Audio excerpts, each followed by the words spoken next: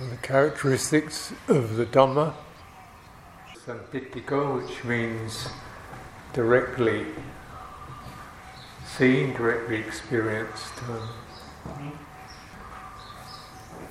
So the path to liberation, the path out of saṃsara, is through direct experience, and this means we recognise there are two modes of experience: direct, which is felt,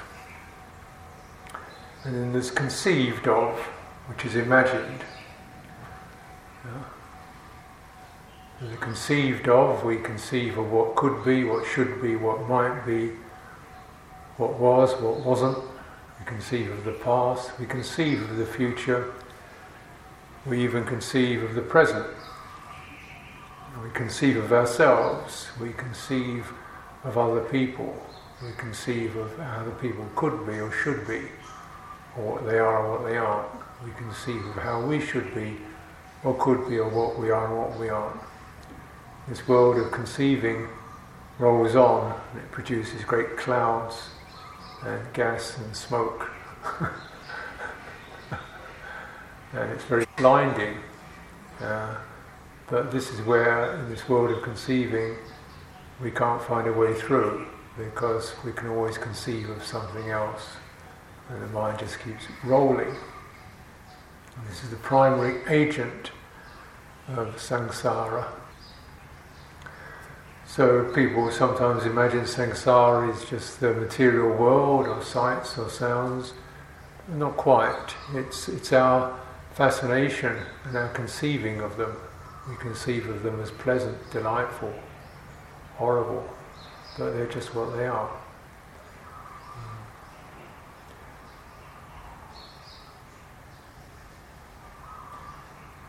So in this way we get into this very stuck relationship with sights and sounds and touches and thoughts and impressions.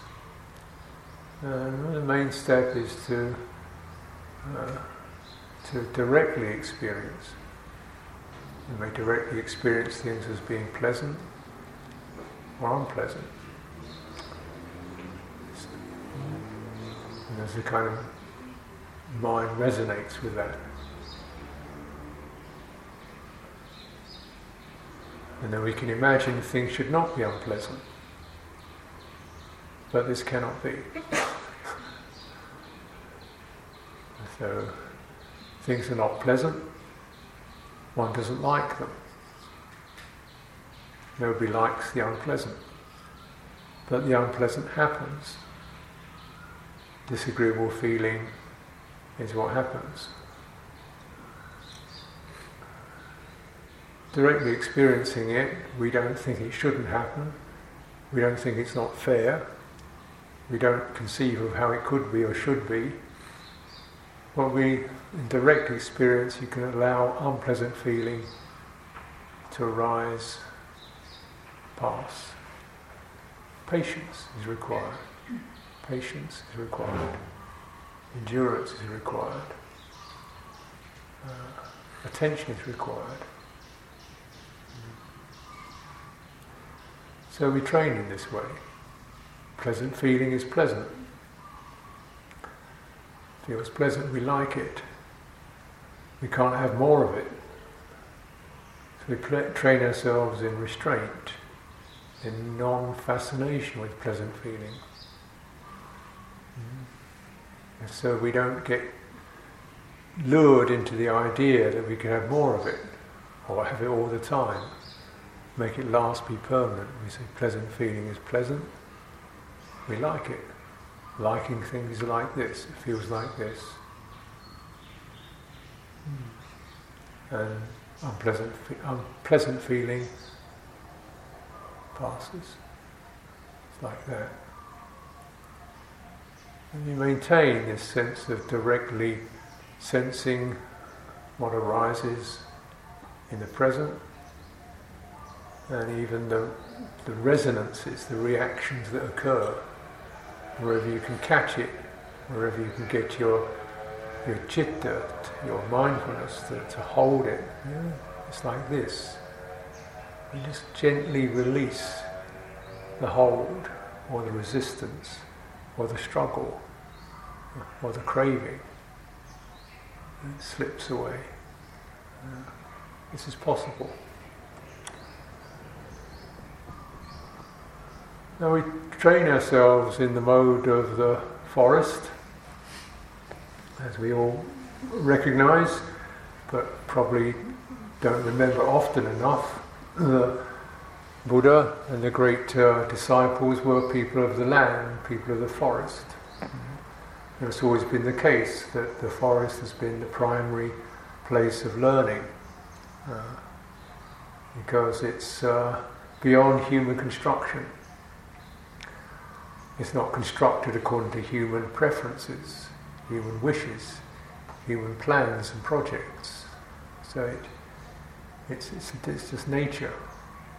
So in this way we have to meet experience very directly and resort or return to a much more fundamental quality of intelligence than the intelligence that constructs and plans things. The intelligence that plans and constructs things takes us into constructing saṃsara.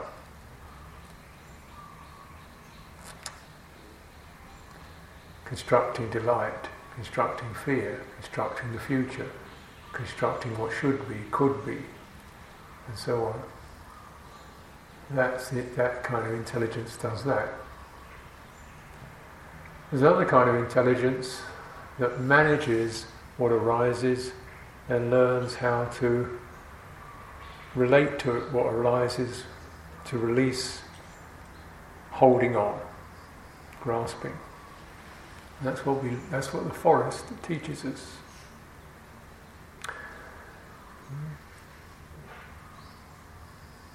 So imagine if you're living in a forest, and when you meditate, you should bring up this idea. And the forest is somewhat gloomy, dark at times, unpredictable. Trees, creepers, insects, wild animals, you can't quite see what you're doing all the time, your body is quite vulnerable. And what do you do? Run around, daydream, plan the future, think about the evening meal? Play football? No. You wake up, hey, what's going on? You're alert. If you're not alert, you could lose your life. So you're alert, you're attentive. And where is your attention? Is it in your seeing? Is it in hearing? Is it in smelling, tasting, touching? It's in all of these, and it's not in any of them. It's like just awareness opens to any of the sense doors, but doesn't go out into them. Yeah? Just imagine that you're in a forest, and if you just get fascinated with what you see, you might not hear a tiger coming up behind you. So you don't get lost in what you see. If you're listening to the song of the birds, you might not see the snake under your feet that you're about to step on. So you don't get caught up in your seeing. Yeah? If you smell a fragrant odour, you don't get caught up in that in case you don't notice the elephant behind the bamboo or the pit you're about to walk into. But you're not oblivious to the senses. You're not oblivious to them, but you don't go into them. You're attentive, and you've got this all-round attention. And primarily what it's doing, it's sensing there's a body here, and there's a world around me, and it's sensing what's the relationship. Is the ground beneath me firm? So it's aware of that. Is the space around me open? It's aware of that.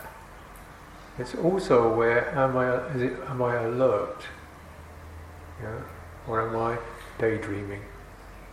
Am I feeling panic?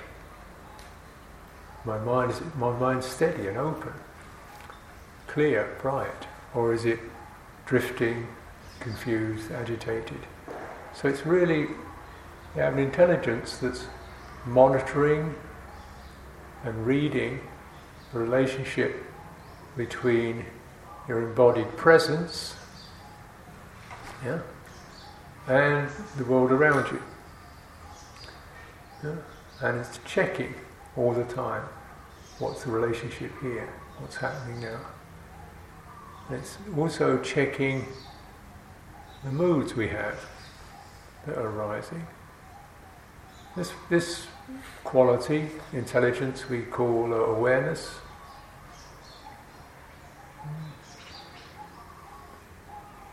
And that's the foundation for the understanding of meditation and release. It's this quality of awareness that monitors everything, but doesn't get lost in anything in particular. It's most keenly interested in the relationship between my emotions, my mind states, my body, and the world around me. So it's what the world around me is doing can generate particular emotions or moods. I feel frightened, I feel eager, I feel impatient, I feel agitated, I feel comfortable. Yeah? So there's that resonance, that activation, call it saṃsara, stirred, activated, and we're aware of that.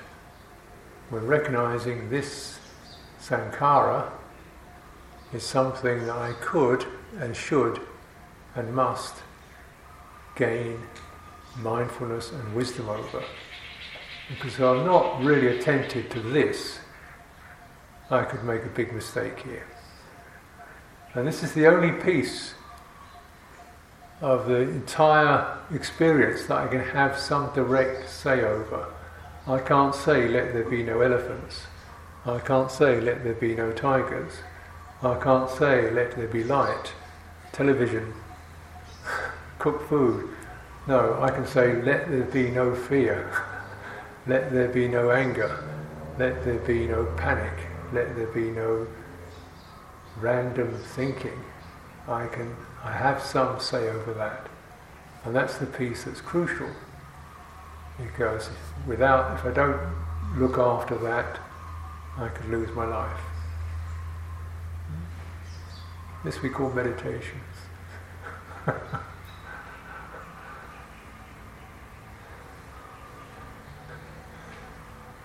So aware of the saṃsara, the citta saṃsara means the impulses, the mental energies that are arising, and they tend to produce the conceived of world.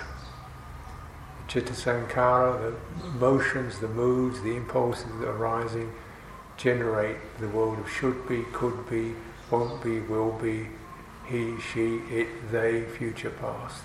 And we tumble into that world, saṃsara. Yeah? Saṃsara rolls on. Sometimes attractive, but always pulls you in. Always has this sense of momentum to it. Yeah? You tumble in it, you roll in it, you slide in it, you run in it. You don't find peace in it. Yeah? Sometimes the running is quite fun. That's why we do it. But then after a while it's no longer fun and you can't stop. We're kind of addicted to saṃsara. Yeah? Like a habit that starts off as being pleasant, enjoyable, interesting, and eventually becomes a habit and you're hooked on it. And we're addicted to that. That addiction has to be broken, has to be turned off. And this is through direct awareness of the saṃsara, of the momentum of the mind, of the creations of the mind, and the mind's ability to create endless streams of phenomena that are delightful, seductive, terrifying, miserable, and so on. Pull back. Your life depends on it if you're in the forest. So we should always live in the forest. You happen to have some walls around you, it doesn't look like a forest. But actually you're always in the forest. It's called the jungle of the mind. This is where the wildest creatures live. The most dangerous creatures live in the jungle of the mind. Be on guard, be vigilant.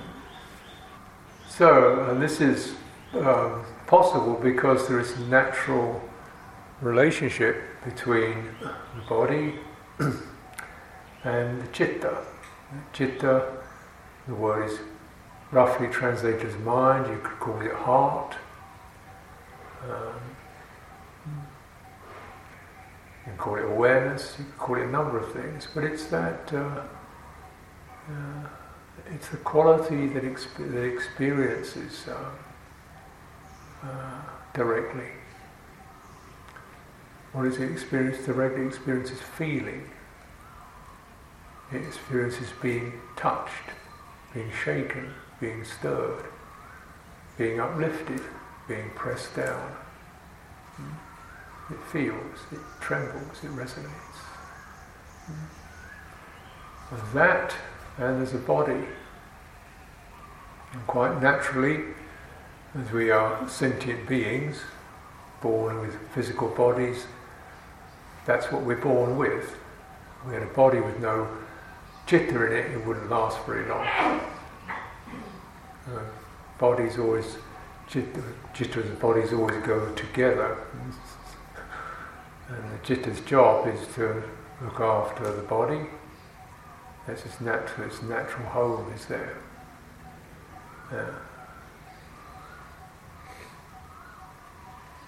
This is nature.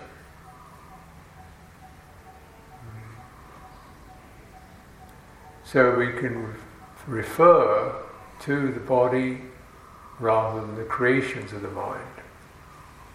Keep bringing it back to this. This is your basic mindfulness of body. And through this, another aspect of citta becomes apparent, which is citta doesn't just feel and tremble and sense. And it's not just related to the body. It is related to the body, but it's not only related to the body, it's also related to itself.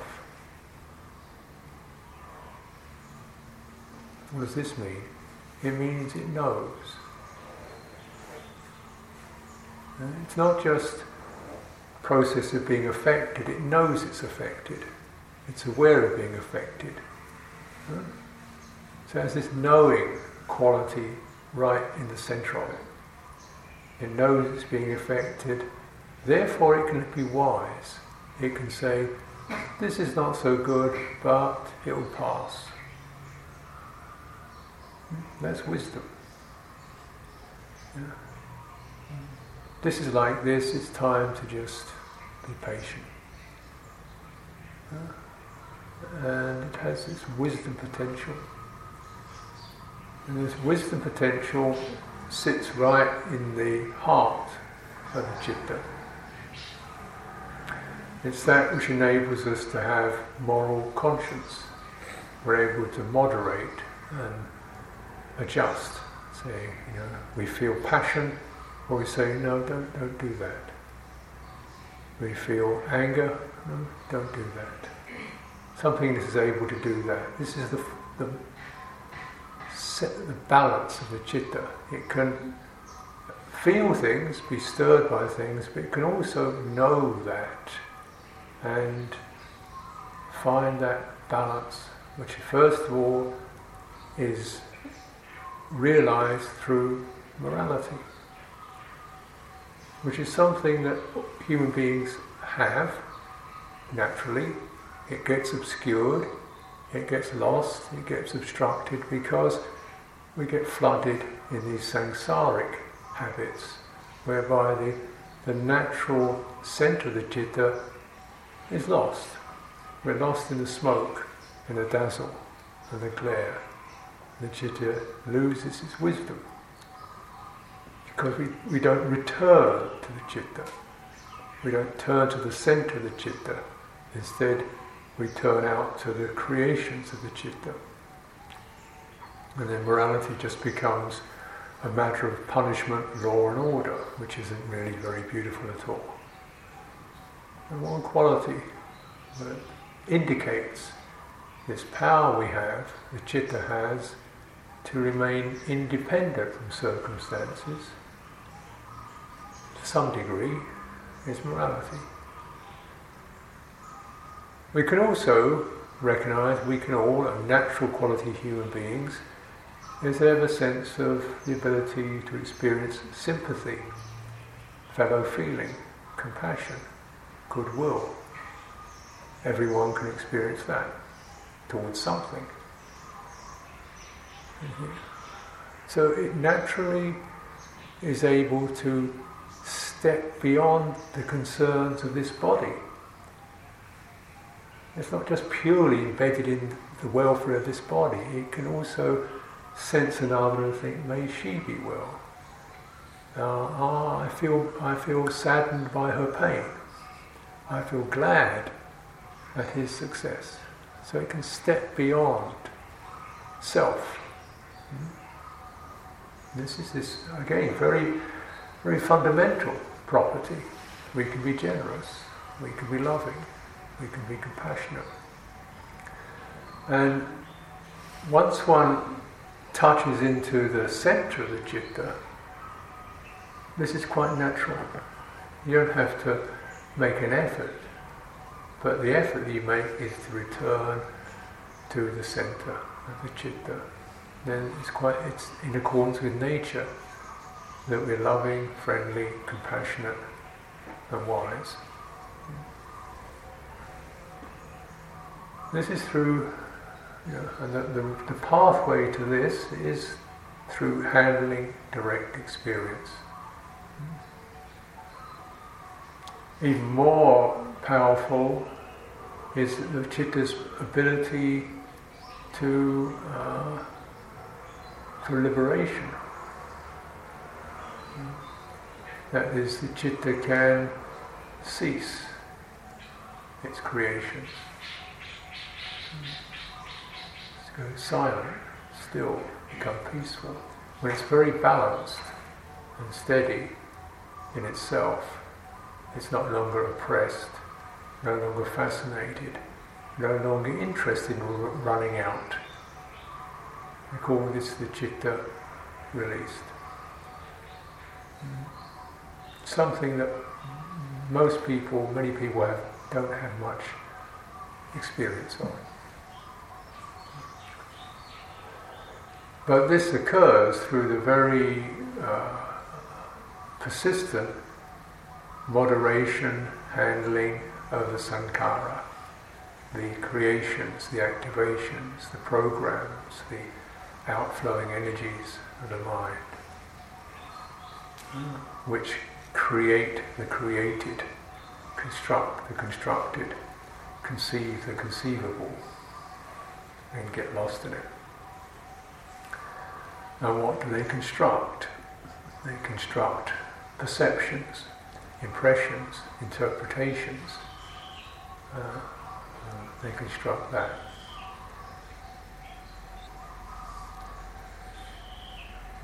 And these they construct mental proliferations. They construct past and future, self and other. And these also, though they're just constructions, conceiving, they can be directly felt. Even though they are in some ways phantoms, like the future, what's that? They can be directly felt because of the nature of perception. Now the whole citta develops an organ called manas. Manas is the conceiving mind. It's associated with conceiving and handling conceivings and constructions. So this is quite a brilliant system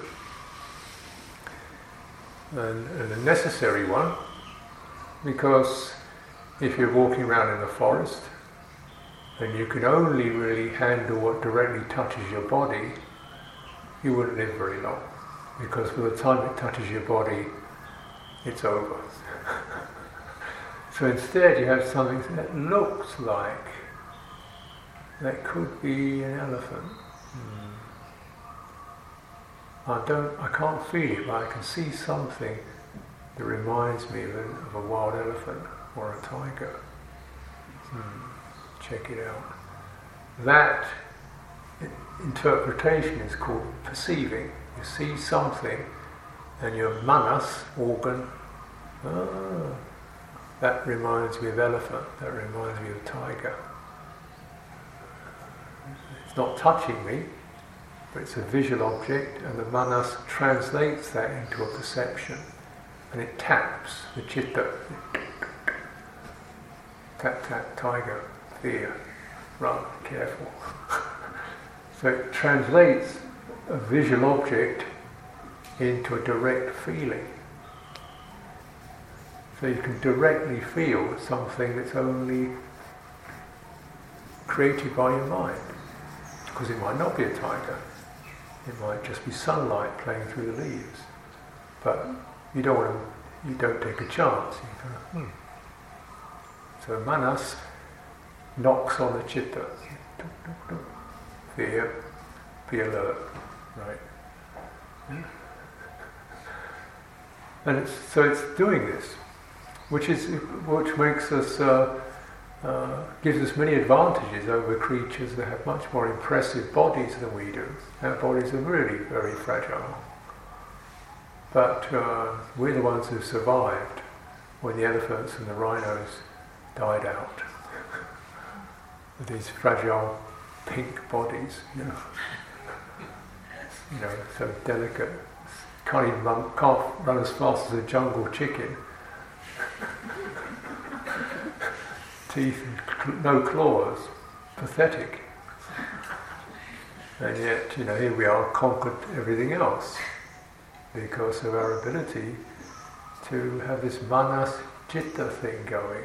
Can conceive and imagine, interpret, and which other creatures are not so good at. And we can imagine things. So this is both a great gift, but also it means we're always being tapped, touched. Manas is always knocking on the door. And even then when the trees have disappeared, manas is going, oh, that looks like a good food over there, knock, knock, knock. That's a nice looking car, knock, knock, knock. What about that dress, knock, knock. Who do you think will win the race? Gamble on that, knock, knock, knock. Look what I read in the magazine, knock, knock, knock.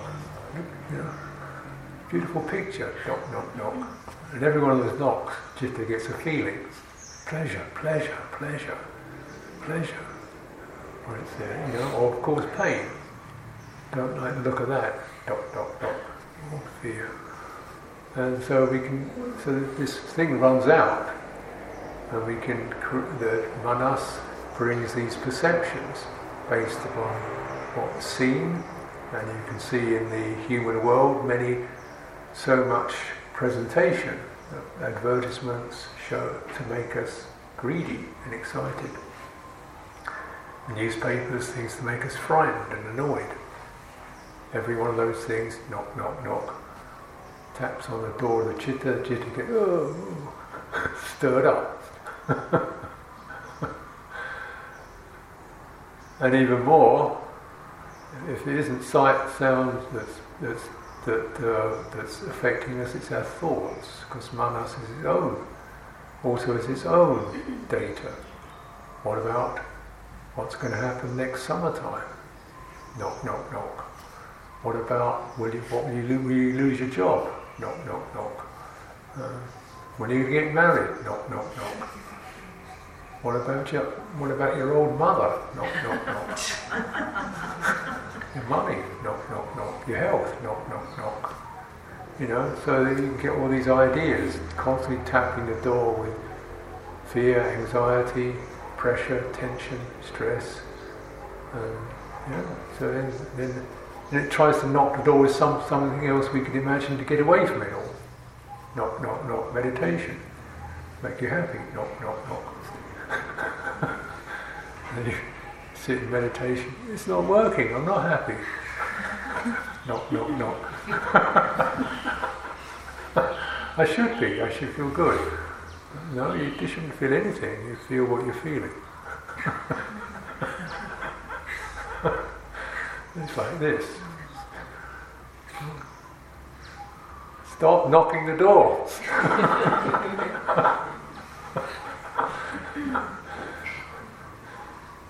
And she's like that.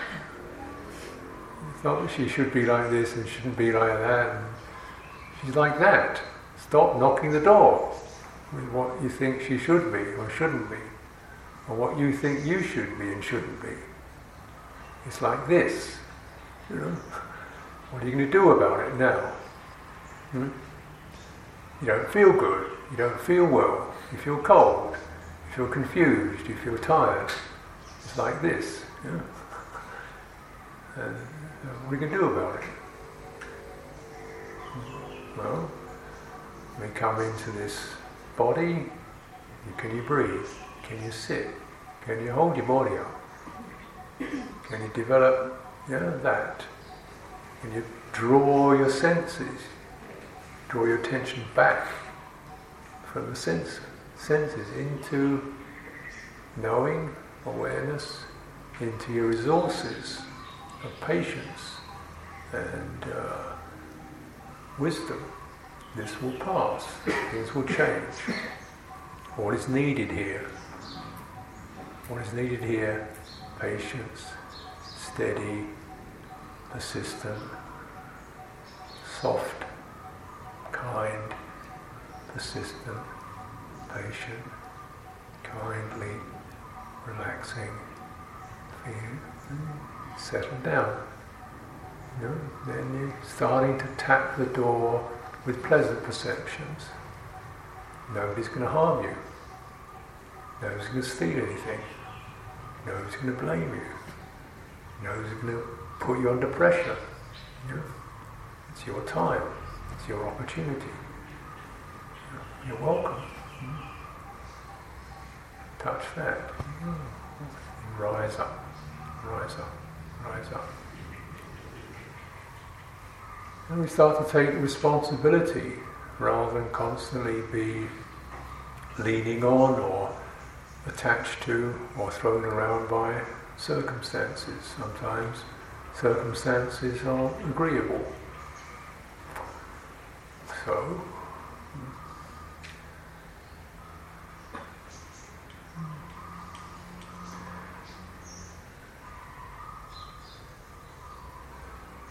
the possibility of citta is to withdraw from sense contact. It can withdraw back into itself. It can extend out into the sensory world, or it can draw back. And the middle place is where we're acknowledging sensory contact, but we're not going out into it. We're just naming it. And then we seek within that a particular kind of contact that is calming. And always kind of there's the uprightness of the body. Making a deliberate skill and cultivation of how to sit or walk or stand or even recline in a way that is conducive. And how is this done? Essentially, one of the fundamental aspects of the human body, as all bodies, you have a central, like a spinal cord. When you sit, you place that awareness of your spinal cord, your bone, your backbone, right in the middle of your awareness. Of that. And everything else is extending out of that. Now you may think this is inaccurate because when you look at a body, the spinal is in the back of it. but we're not looking at the body, we're feeling it. And the felt body is very different from the visual body. Yeah. When you look at a visual body, that's not what you're feeling, is it? That's what your eye is seeing, but what your body is feeling is not the colour of your eyes or your fingernails. It's experiencing a sense of solidity, or the earth element, sense of warmth or coolness, fire element, sense of mobility, breathing in and out, something moving, and a sense of wholeness, the water element, which means everything is connected to everything else. This last element is rather tricky to discern, because most people, most of the time, are not living in the whole body. They live in aspects of it, mostly in the head and maybe the hands. Back disappears, legs disappear a lot of the time. They're just gone.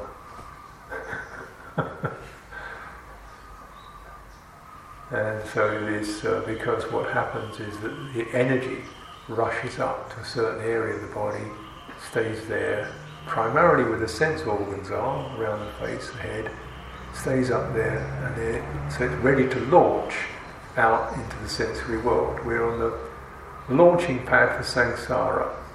It's right up there in our head, and that's where most people live. So the energy is up here. So the rest of the body is just something down there that's carrying me around, and I live up here. So we don't really experience the whole body, we experience one section of it with a few appendages. Like this is a head with something that carries it around underneath it. Wow, this is crazy, isn't it? Yeah, so when we come into the direct body, the first thing is really to get a direct body, a complete body. And you should say, well, one thing, what runs through from the upper body down to the tail anyway is one particular quality called uprightness. It feels like it's all in a line. That's right, isn't it? Yeah. And if you stand up, then that uprightness extends down into your feet. If it doesn't, you fall over. Right? It's called balance. So when you stand, your feet, and then the rest of your body has to align itself to where the feet are, otherwise you fall over. I mean, you don't have to think this out, your body naturally does it. You stand up, then get onto your feet, 2 feet, and then the hips place themselves above that, and your shoulders above that, and your head above that. And so there's that line. And that line extends from the spine down. It's like a line of intelligence. Runs down into the feet to the top of the head. So when you do standing meditation or walking meditation, is particularly very useful for sensing that inner line, and to really make an effort to put to one side the visual body, which we imagine to be the real one, because that's the one that buys the clothes, that gets the lipstick or does the hair, and of course that's the one that is constantly being presented to you through the media as the really important one to have, because that's why you will buy things. And that's saṃsara runs very well on money. So, they say, look, this is the most important thing, is the outward appearance of the body, and you can make it better by buying one of these. Oh, good. If it's not important, you wouldn't buy anything. But when you really recognise, well, the visual body is pretty changeable, and it just doesn't look good all the time. You do quite a bit of work on it to make it look good all the time. And it gets harder work as the year 40 passes. It gets to be hard work, very hard work. At the age of 60, you're bluffing.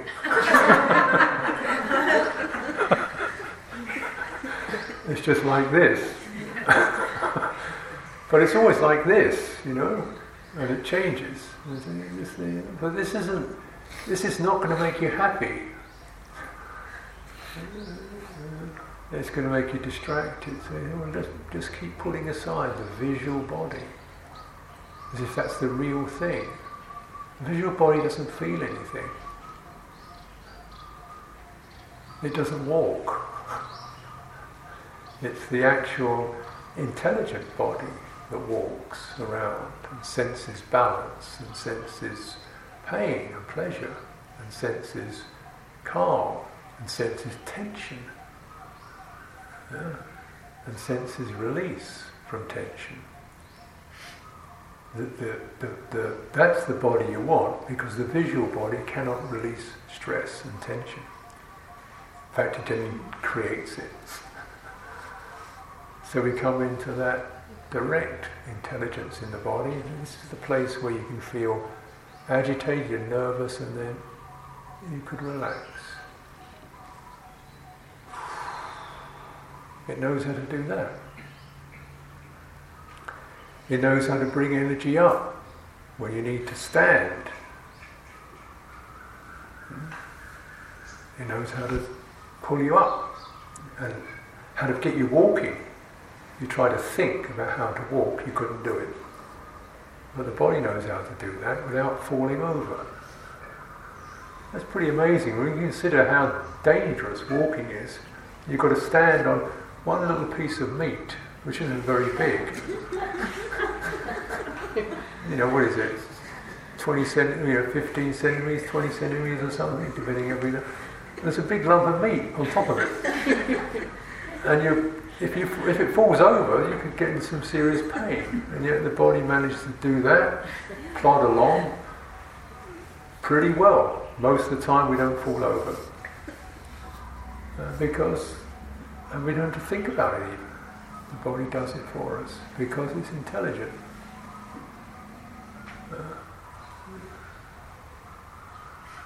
And its intelligence is based upon sensing the entire body so that things are in balance. If you just only sensed your feet when you stood up, you'd fall over.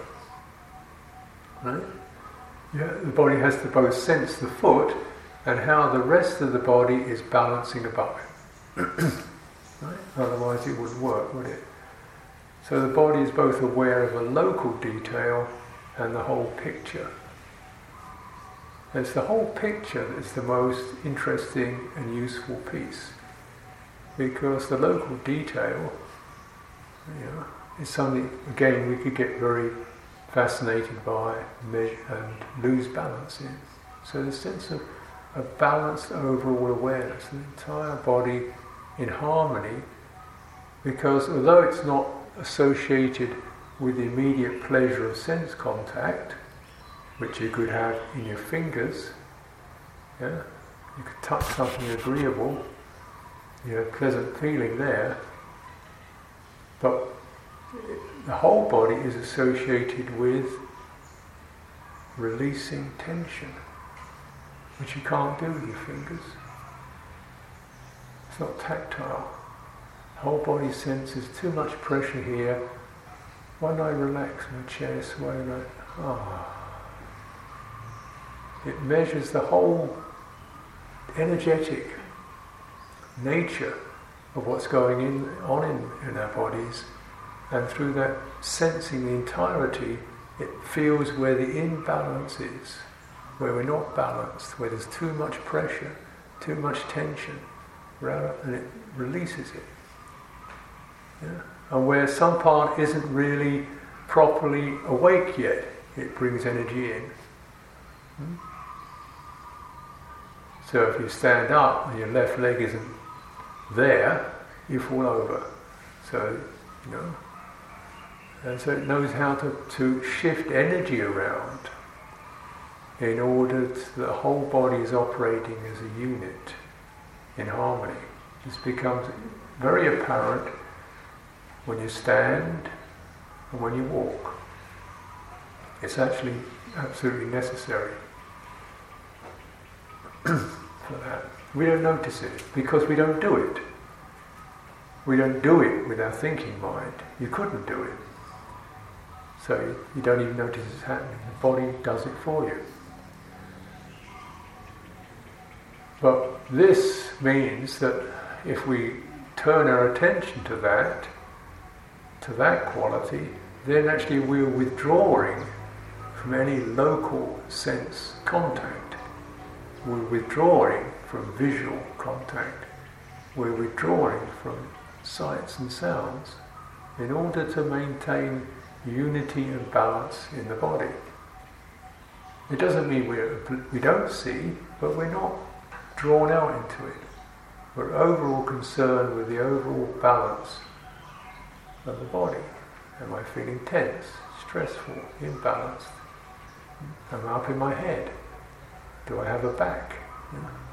And so this really is absolutely necessary for releasing tension, stress, lethargy, dullness, the most persistent imbalances that we have to experience. And when the energy of the body feels balanced and whole, the mind easily sits in it because it's comfortable. This is the second great benefit of body meditation, is when it gets balanced, it's a very pleasant, peaceful abiding. So the mind, citta, easily sits down in it. It's just comfortable. Why don't I sit here? Why go out into thoughts? Why go out into sights? It's comfortable in here. It's directly experienced in here. It doesn't cost anything. It doesn't matter how old I am. Yeah. It doesn't matter what people say about me. It's here. It's mine. Yeah. Well, that was worthwhile. And then when you really get this, you think, this is the quality, the only quality that could really be present for me. Yeah. Constantly, no matter what circumstances do. Balanced energy. It means it sometimes, of course, it's not very vigorous, but it's balanced.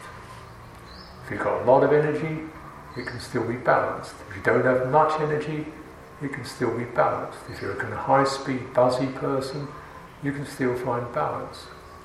If you're kind of slow and not so strong, you can still find balance by covering the whole thing and letting it find itself. So you cover the whole thing by extending your awareness through the entire sensed body, how the body senses itself. Now, we can use the anatomy as a rough map.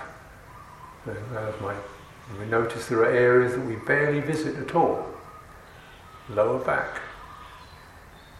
Well, nothing interesting goes on there, does it? People don't take photographs of your lower back. When you do a selfie, you don't take a photograph of your kidneys. But so you don't go there. No big deal, really. Face gets all the attention. So the face isn't going to do you much good. Down there. And what about the shoulders? Okay? The top of the shoulders get very heavy and tense. So when you feel your shoulders, can you connect your shoulders to your lower back? And remember, you have a chest too, and if you bring all those units into the same picture, they start to balance out. Your shoulders aren't too heavy, your chest isn't compressed, your lower back strengthens up. Now, see, so that's what I mean about finding the balance, and you can extend that. So, lower back connects to the legs connect to the feet, the floor. Get the whole thing. The energy starts to shift, and things begin to release if we're patient and practice with it. It takes a lot of struggle out, and when the tension and stress and unevenness in the body is released, the mind tends to settle down. So a lot of the saṃsaric habits and patterns are terminated just by that alone. Mind is not comfortable, it's going to go out creating fantasies, feeling irritable, feeling miserable, wanting this and wanting that, because it doesn't have a home.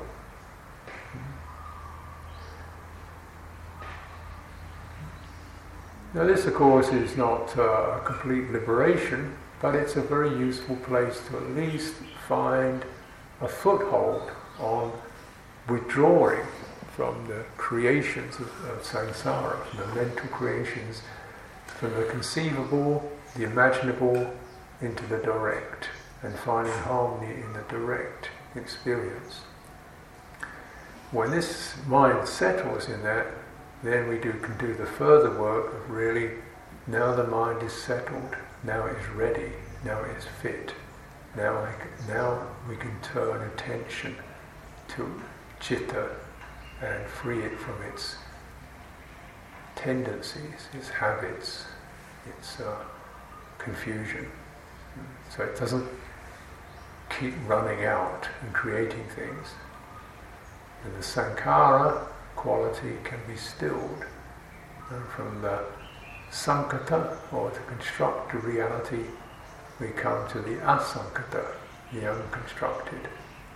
And this is nibbana. So the Buddha is saying, through this very body, with all its pains and problems, and you can find a pathway through the jungle of the mind, through this very body. It's not going to come through the visual body, but through the balancing, the energy in the body being balanced and steady. It acts as a comfortable place, a place where the mind finds harmony, a place where saṃsara settles, and gives us a direct way of moderating mental patterns and releasing ourselves from the fascination and the need to keep creating them.